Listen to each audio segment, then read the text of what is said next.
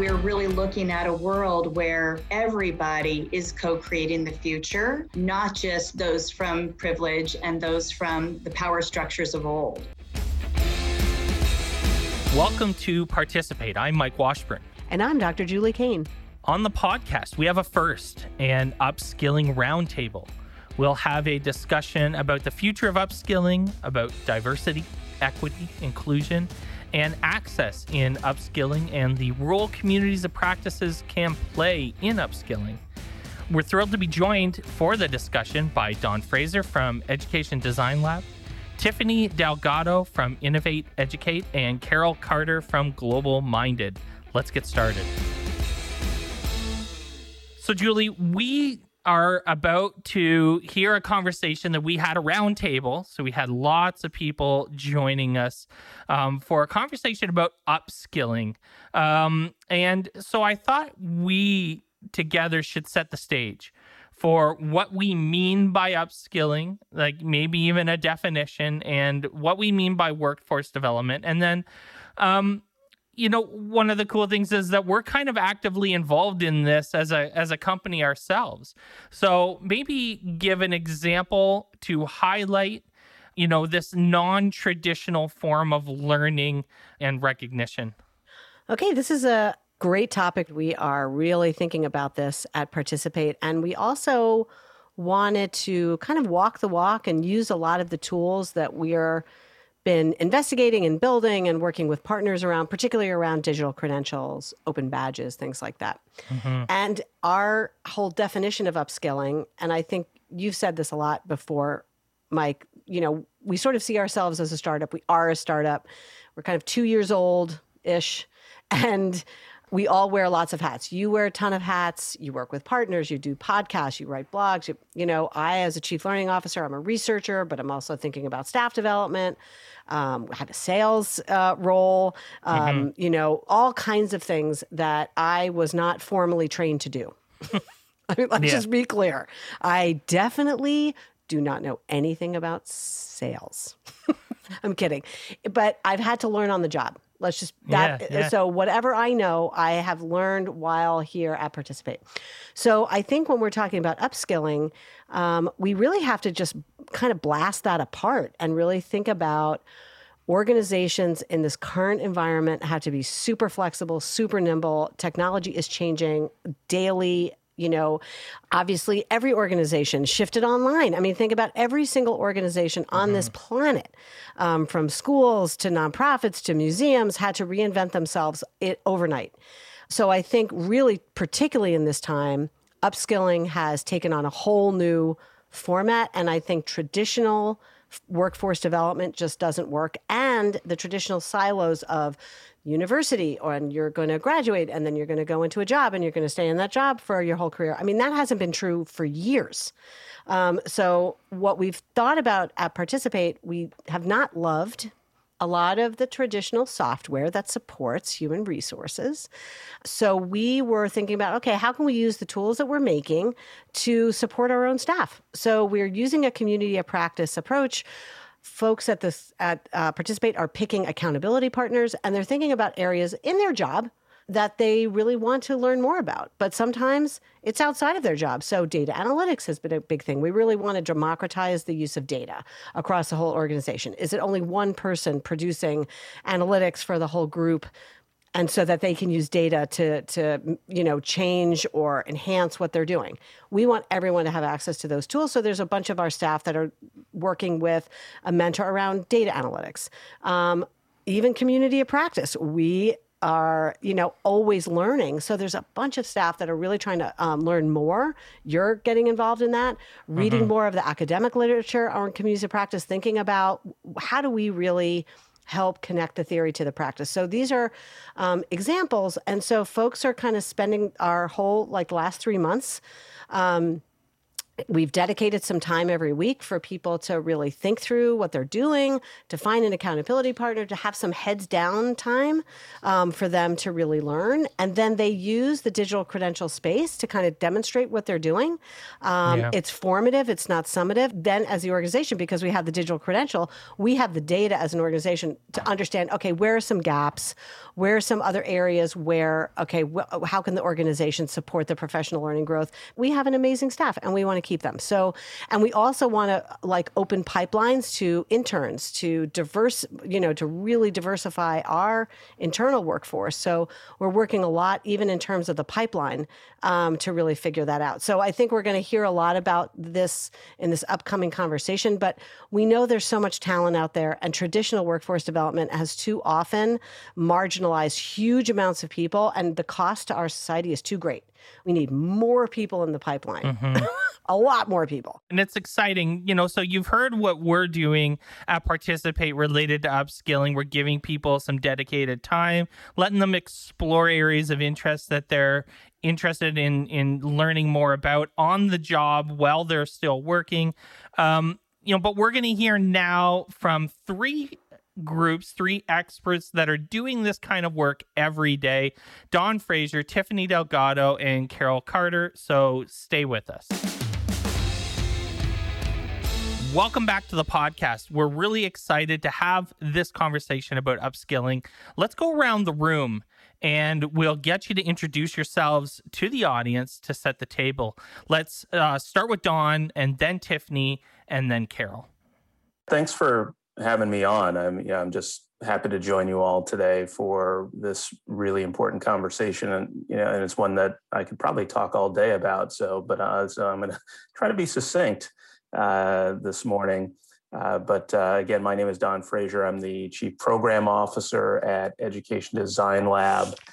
We are a 7-year-old nonprofit organization based out of Washington, D.C. And we are very much focused on designing education toward the future of work. People say, what does that mean? And it's really about developing and testing new models and solutions, particularly with learning providers and across ecosystems, to improve education and life outcomes for new majority learners. Thanks, Dawn. Hi, Tiffany. Hello. Thank you all as well for having myself and Innovate Educate on. I've been with Innovate Educate for, I think, going on 6 or 7 years. They are about a 12-year nonprofit based out of Santa Fe, New Mexico. And ideally, Innovate Educate obviously focuses on the future of working and learning, but specifically around skills-based learning.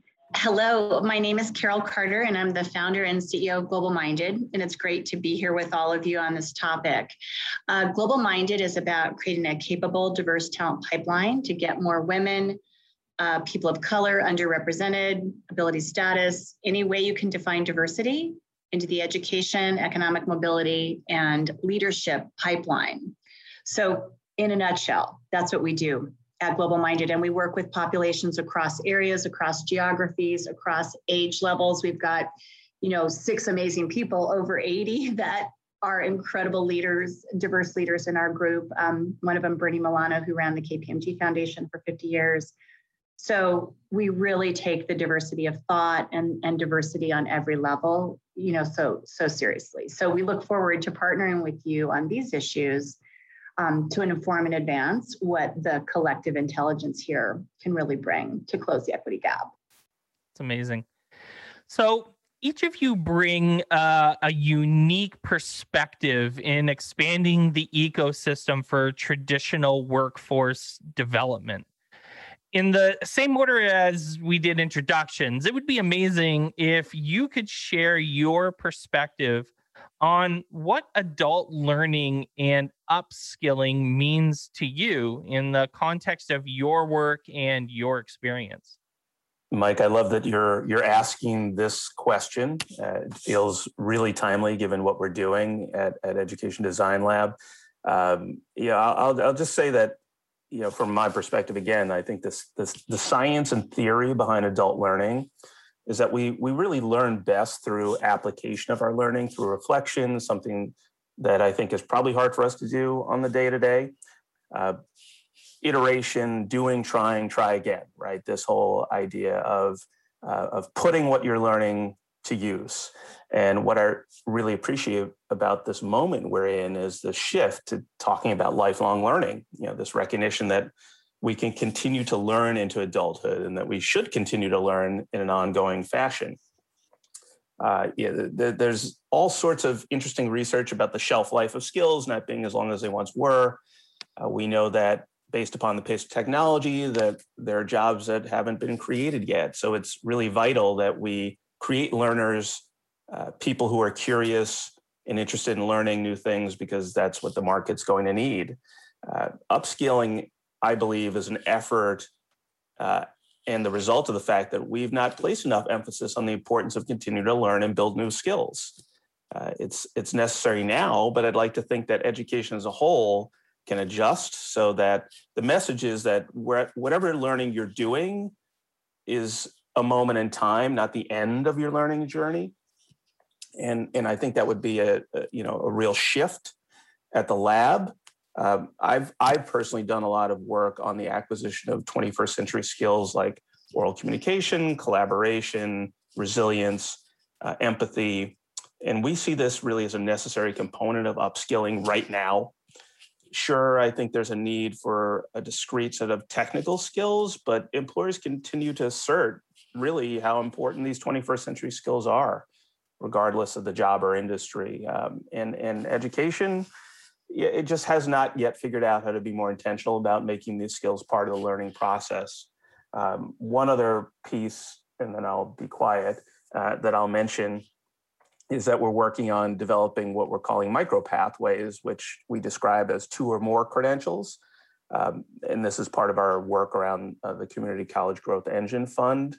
So as the name suggests, we're doing this work with community colleges who are co-designing these micro pathways with their employer partners. So what they're building is shorter than a full certificate or a degree, takes less than a year, and includes the most important skills for in-demand job in industries. So, to me, it's really about identifying the skills you have, crafting with partners what it means to continue to learn, to prepare somebody for job roles.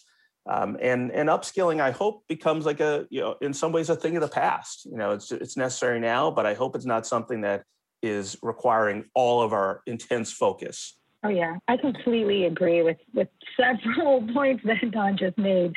Innovate Educate has spent an immense amount of focus on actually defining the necessary skills for success, right? I mean, soft skills, power skills, however professional skills, whatever you want to call them. Now, I think we've kind of flipped and flopped back and forth a couple of times. I think the industry may very well be back on soft skills.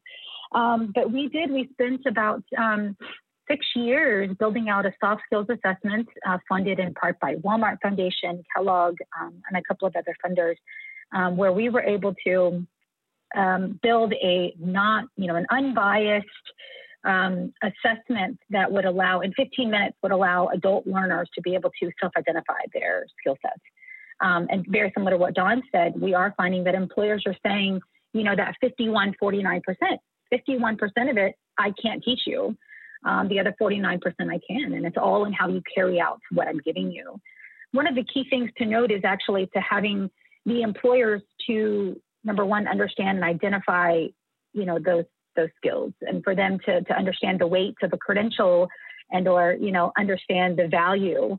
And so that's kind of been a lot of the advocation that, Innovate Educate has done over the years is for the employers to find value in, a lot of the credentials, the assessments, and the skill set that's necessary for the positions within the organization. I think this is super interesting. As you're talking, I'm also thinking a lot about things like the gig economy, where, you are your own business and you are your own business owner. And there are a lot of gaps, I'm sure, in someone's knowledge if they are someone who does deliveries or something like that, things that they might want to look to improve the way that they do their business. especially adult learners, are placed in these situations more and more where they are finding themselves in careers or jobs, and I'm not any different, to be honest, working at Participate, where you're doing things that you may not necessarily be an expert at, and you have to find room to learn the gaps in your knowledge. Am I right? Yeah, I would agree. Again, being open, right, and aware that there's more learning to do.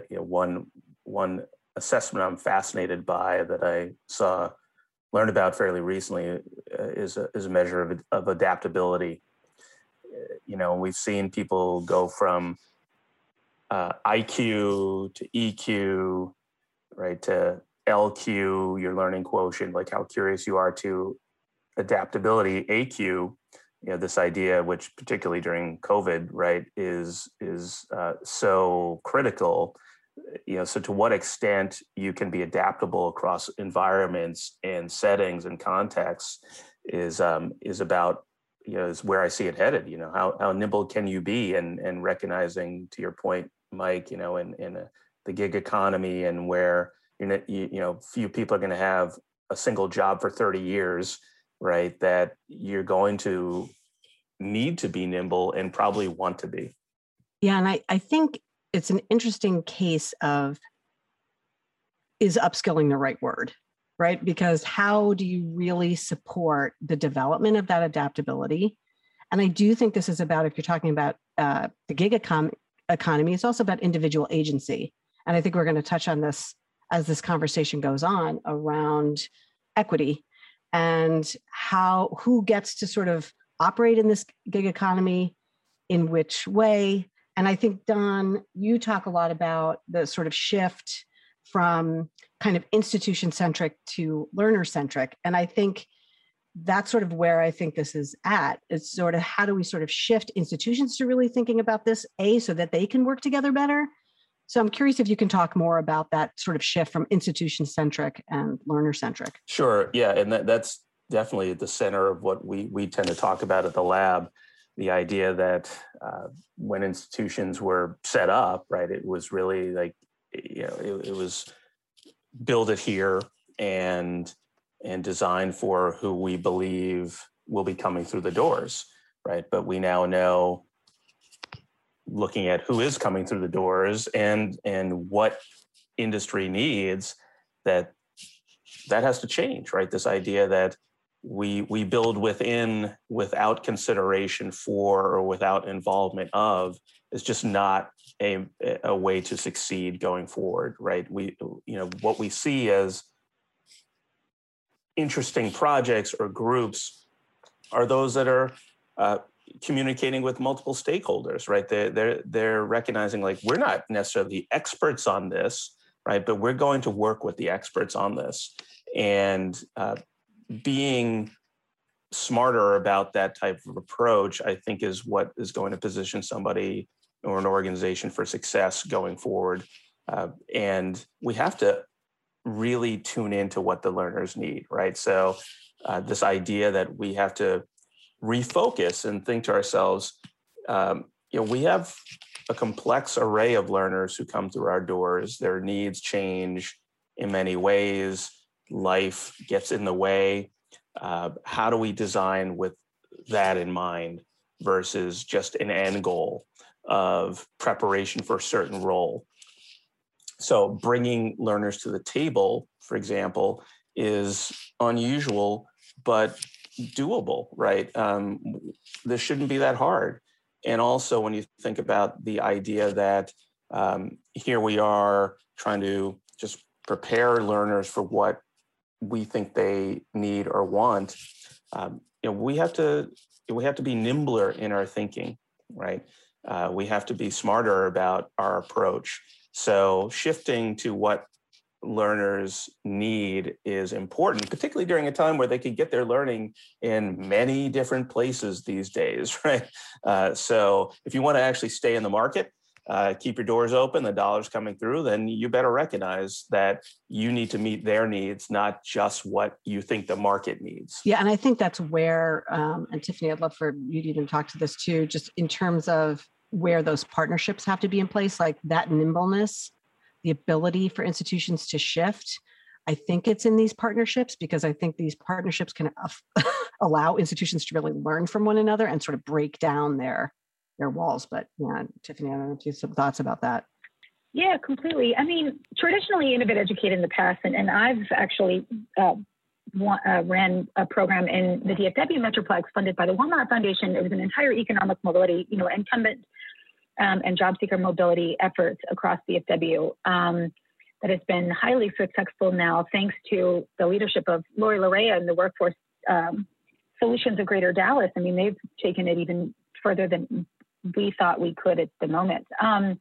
But I think it's just like, Don said, I think it's really important for the right strategic partnerships. And that's really what Close It, I think, is kind of about, is being able to bring the different, the different sectors of, the economy and bringing them all together, whether it's, business and industry, economic development, workforce development, your ed tech, your employment tech, your, workforce development, policy, philanthropy. I mean, I think it's about bringing the right folks together and then defining the outcomes, and then we're working together towards the same goal.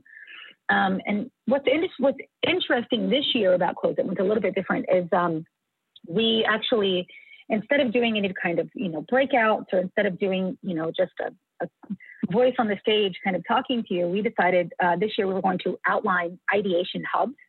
And so each hub actually has kind of a defined goal or outcome. And then as individuals were signing up, they could sign up to Close It to either be, an observer and just kind of, observe what was going on in this, ideation hub, or they could sign up almost as a active contributor. And so we were finding, folks from, very interesting sectors were actually joining in on some of these ideation hubs and actively contributing to outcomes.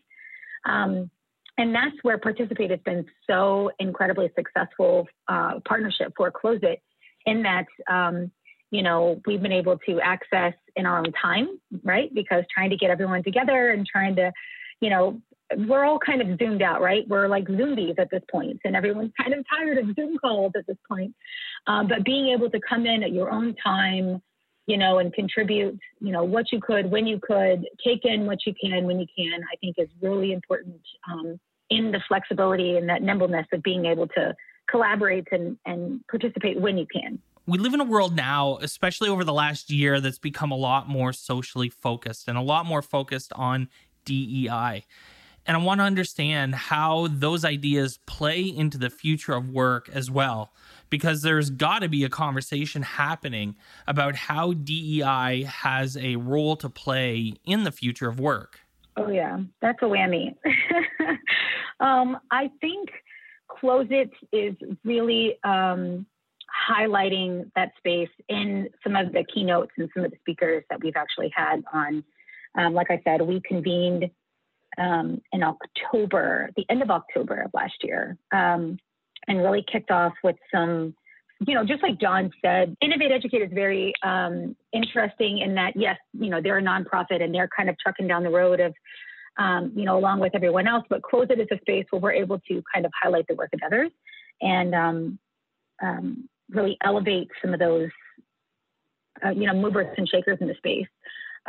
We had Michael Brickman, who was the Undersecretary of the Department of Education of the Trump administration, came on and, really spoke and highlighted why skills-based hiring matters. But it was really important in that, the federal government is the largest employer. The Department of Education is the largest employer.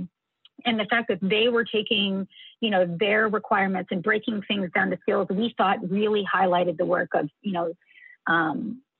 that, DE&I space of taking things down to the currency of skills and really removing the bias of degree-based, sex, their race, their gender, their ethnicity, their educational attainment, by being able to break things down to a basic currency, I think was really incredible. And it was, highlighting the largest employer being able to remove bias of things like that. So also taking into consideration, right, that right now in the middle of a pandemic, everyone's looking for work. And a lot of people, took whatever work they could to make it work. So I think it's about finding the right match for them and supporting technologies and assessments and, curriculum and certifications and, being able to highlight some of that, I think is what's made Close It very successful in this time. So Dawn, just sort of shifting that to you around the sort of equity work, and I know we're very familiar with the work that you're doing around Bridges and the Community College Fund, but can you sort of talk about the role of community college around the role that they can play in sort of this equity move and in sort of expanding workforce development? Sure. Yeah. We certainly recognize that community colleges are not only central to this, but can lead it. And, for lots of different reasons, community colleges have been, an afterthought, if you will, right? People sometimes see it as not as less than, right? When you think about a 4-year institution, I mean, if you're on the West Coast in California, the 2-year schools are older than the 4-year schools, right? So starting at a 2-year school is not unusual. It's very common, but in other parts of the country, and particularly here on the East Coast where I am, it's not typically viewed that way. But when you think about where so many things, their price point, who they serve, their accessibility, right? For all the reasons that we're talking about, the moments in time that people need training to be upskilled, et cetera, it's community colleges are in many ways your best bet. So we have focused a lot of our work around community colleges for that reason. And when we think about upskilling, when we think about equity, when we think about bringing employers to the table, community colleges already have a lot of these elements in place. They just have to be reorganized in some way, reimagined in others, and also, there needs to be an investment there, right, for in community colleges from this government to be able to recognize that they will play a central role in helping us meet the needs of our workforce. So it's not enough to just have us, work with and pick off community colleges here and there and hope that we can lift up some models that others can adopt. There really needs to be a greater investment in community colleges so that they can do the work that we know needs to be done. Mike, and I'm going to jump in here one last time. And Tiffany, I think you and Don can both speak to this. Just in the world of open and digital credentials, you both have mentioned the Walmart Foundation. They've become kind of a player in this space. I think they are wanting to be a force for good here. And Don, we're both participating in the Open Skills Network. I'd love for you to speak a little bit about that, and also what you mentioned before, just even in the sort of consumption. Tiffany, I think you talked about this too, is how are employers sort of consuming if people are presenting skills in a really diverse way, if they're packaging those skills in a really diverse way with digital credentials, how you see that moving forward. Sure. So Open Skills Network, and I don't want to misspeak, so I'm just going to pull it right off of their website.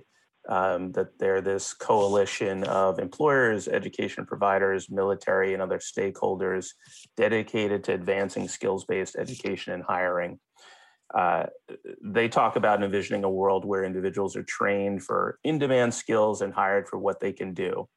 And again, from their website, it's a world where learners and workers are empowered to use their skills as currency, with the ability to understand the value of their achievements within the employment and education marketplace. And this is right up our alley at the lab, right? This idea of assembling the critical stakeholders are dealing with these issues to see if we can zoom in on ways in which we can collectively solve for them. And we're excited because it looks like we're going to be participating in one of their pilots in the coming months.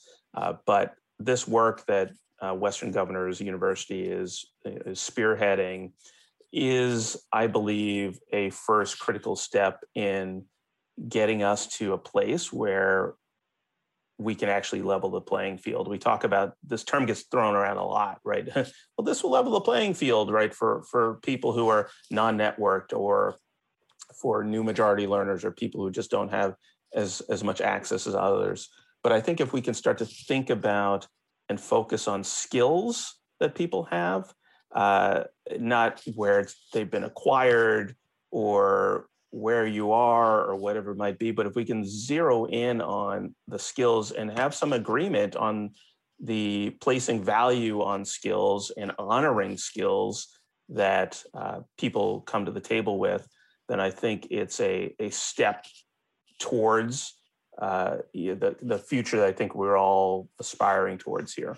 Yeah, Tiffany, did you have thoughts there? Yeah, I think, in a lot of the work that I did across Dallas, it was important for us to, number one, there are lots of, technology and platforms and tools out there for, job seekers, incumbent workers to be able to self-identify their skill sets. But then taking that and translating it for an employer, I think is an opportunity. There are a few tools and things, for employers to go in and translate, their occupations to skills. I think there's assessments that align to that. I think it's a synergy of the two that are important. So that way they're, like I said, they're talking the same language, the job seekers and the employers. Carol, there's no doubt Global Minded puts a huge emphasis on equitable workforce development and making diversity, equity, and inclusion such a large focus of the work that you do. So let's turn the conversation to reimagining upskilling, particularly when we're thinking about going after structural inequities. I couldn't agree more. And I think, I'm almost done with Elizabeth Wilkerson's book, Cast, but you just realize these patterns around the world that are similar to what's happened here in this country, and that it's going to take a multi-pronged approach, because those kinds of structures of hierarchy, structures of the, really old kind of colonialism and everything, it's in higher education. It's in the healthcare industry. It's in the technology industry. It's in foundations and funders. It's the way in which money can stay stuck and not move. And I think what we realize is the last 3 decades, Pamela Newkirk is an amazing person who wrote this book, Diversity, Inc. And she researched the last 3 decades, the billions that have been spent by corporations on diversity and inclusion training. And guess what? We haven't moved the needle for women or people of color before COVID. So the billions that have been spent just by corporations trying to become more inclusive hasn't yielded the results. So we say at Global Minded, it takes a multi-pronged strategy for systemic, change on these massive equity issues. So you have to have a strategy for the pipeline. You have to have a strategy for K-12. You have to have a strategy for higher ed. You have to have a strategy for CEOs of companies. You have to have a strategy for the emerging leaders. Those are the students. And then you have to have a strategy for foundations and funders who, I think you can act like you're doing something and it can look like window dressing. There could be millions of dollars exchanged. And we really see now no, we have to get really real about the real outcomes that people are able to deliver. And we've had a lot of the opposite of that over the last several decades before this crisis hit. So I think part of it is everyone's realizing the last year, the realities that were revealed in the last year have been there for so long. And now we have to get really real about the kinds of things that we've been doing that have not been enough and have not created that change. And so we say at Global Minded, who are uncommon collaborators that you're willing to work with? How can your circles become bigger? When people say, oh, we want people of color on our boards or in our company, but we don't know where to find them. It's like, well, guess what? Your circles are too tiny because there's so much talent out there. Global Minded is 65% diverse in the people that we serve. And every day in our newsletter, which you can sign up online to get it on the globalminded.org site, we feature amazing, diverse people so that students who are at predominantly white institutions, maybe they don't see diversity in who's teaching them. I say these are the people that are going to show us out of the crisis of the last year, because they have strength that is like not on par with what most people go through, especially most people from privilege. And I think, people need to really source their strength from the amazingness of these kinds of people. And they are in our midst, so you may not know them, but if you don't know them, it's not anyone else's fault other than how do you make your world more diverse with these incredible humans so your company, your organization, whatever you're doing can benefit from them and it's a two-way street. Yeah, Tiffany and Don, I'd love for you to jump into anything that Carol said, but I think what I'm also hearing is, the role, I think, of diversity and inclusion in sort of saving the pipeline, as opposed to a nice to have, it's really a must have, right?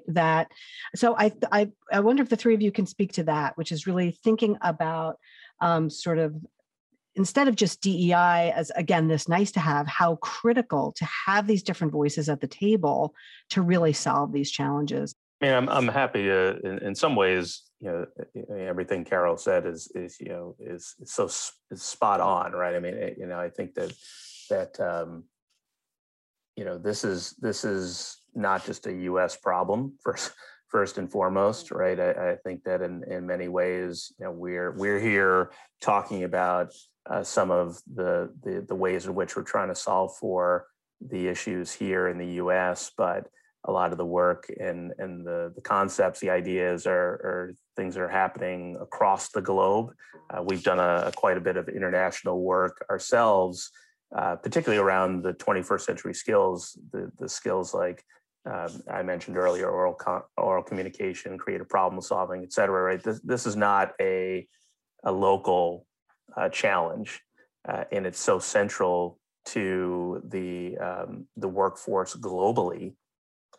That if we can start to focus, again, I'm going to go back to putting the focus on the capabilities that folks who are saying, yes, we want to bring Black and brown folks into the pipeline, right? As Julie, you said, because it's important or it's necessary. It's like these people have tremendous assets and capabilities, right, that we have not yet honored. And the systems that we have set up do not honor them, whether those are applicant tracking systems or the ways in which right, exactly, all of those things. That's right. So we have to think about the systems differently to be able to understand the talent we actually have in these individuals. I just wanted to highlight one more piece in regards, and just carrying on what Carol said. COVID had Dr. Angela Jackson with New Profit and Josh Kopis with Awake at JFF Labs on last month, I think. And it was very interesting. One of the things that Angela said that really stuck out with me, I even wrote it down on a sticky note and stuck it on the side of my computer, but she said, you can't train your way to equity. And it really stuck out with me, and it just, really sat with me for such a long time. And she, I know that I'm pretty sure you guys are, aware of their, the Future of Work Grand Challenge that they're doing in partnership with XPRIZE, MIT, I think JFF Labs is part of it. But she has this great article that she posted in, I think it was in March. But she actually goes through, 15 bold ideas for the future of work. And what's interesting is that, these are movers and shakers that they're funding. I think there's like 25,000 folks they're trying to upskill in this initiative with, I think it's 15 different, forgive me if I'm quoting this wrong, I apologize, but I think there's like 15 different areas that they're focused in. But just, watching people like this, like watching, the generation, McKinsey's, the last mile, Practera, I don't know, just kind of watching all of this and seeing what they're doing is really, it's inspiring for folks like myself, and watching some of the work that they're doing, being able to highlight some of their work, but also learning from their findings, I think has, been very invaluable to my work specifically, and a lot of the attendees that we have with Close It. So. Yeah, I'm glad you brought that up, Tiffany, because we last year when we went virtual, our tagline, and we still have it, is the future of work is diverse, inclusive, just, and equitable. And if we don't start adding those words to things like future of work, then future of work is just the same old, and we're not defining it differently. So I hope that everyone is defining it in that way, using those words and making that happen, because our actions do follow our words and they do follow our intentions. Don, what do you think? I'll just say as much as COVID has been a challenge for us, it has definitely spawned innovation and urgency.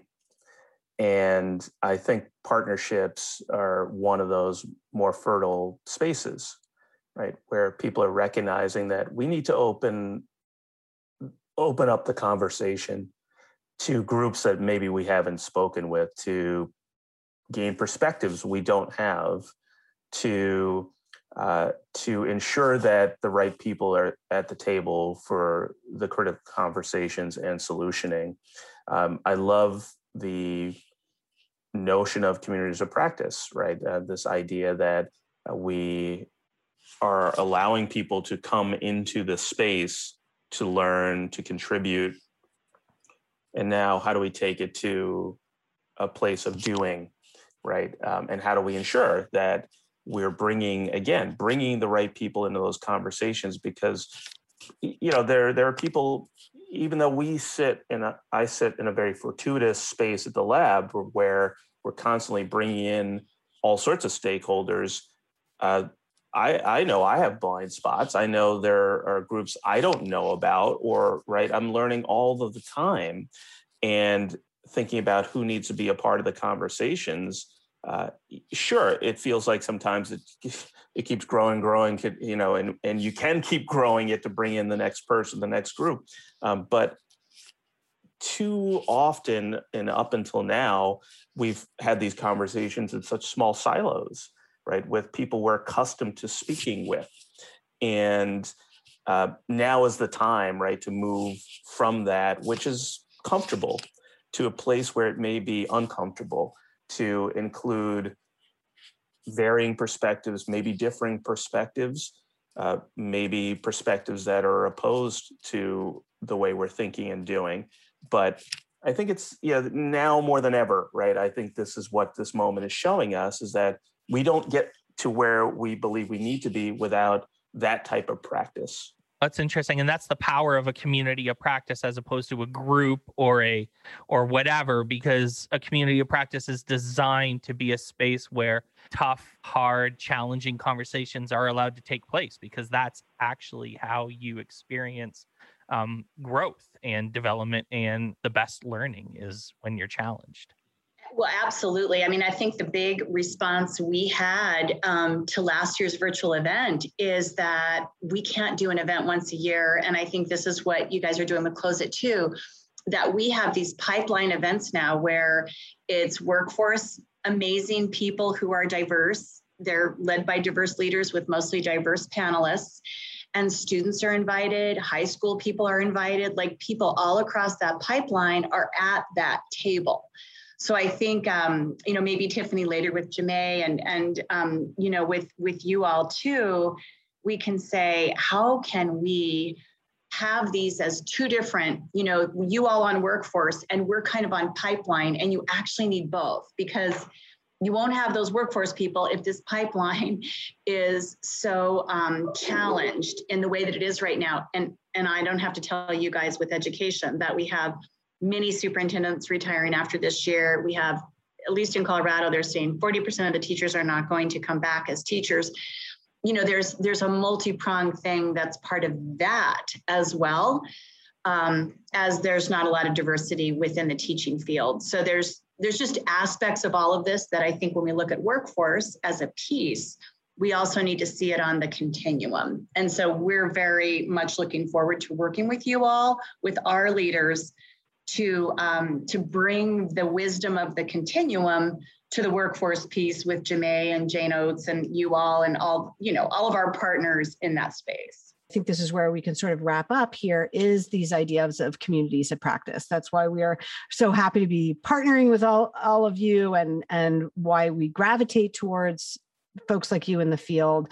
So just thinking about, again, diverse communities of practice, cross-institutional, cross-sector, getting different voices at the table. If you can sort of wrap up this conversation, the importance of that in workforce development and how that's really, what role that's played in your work.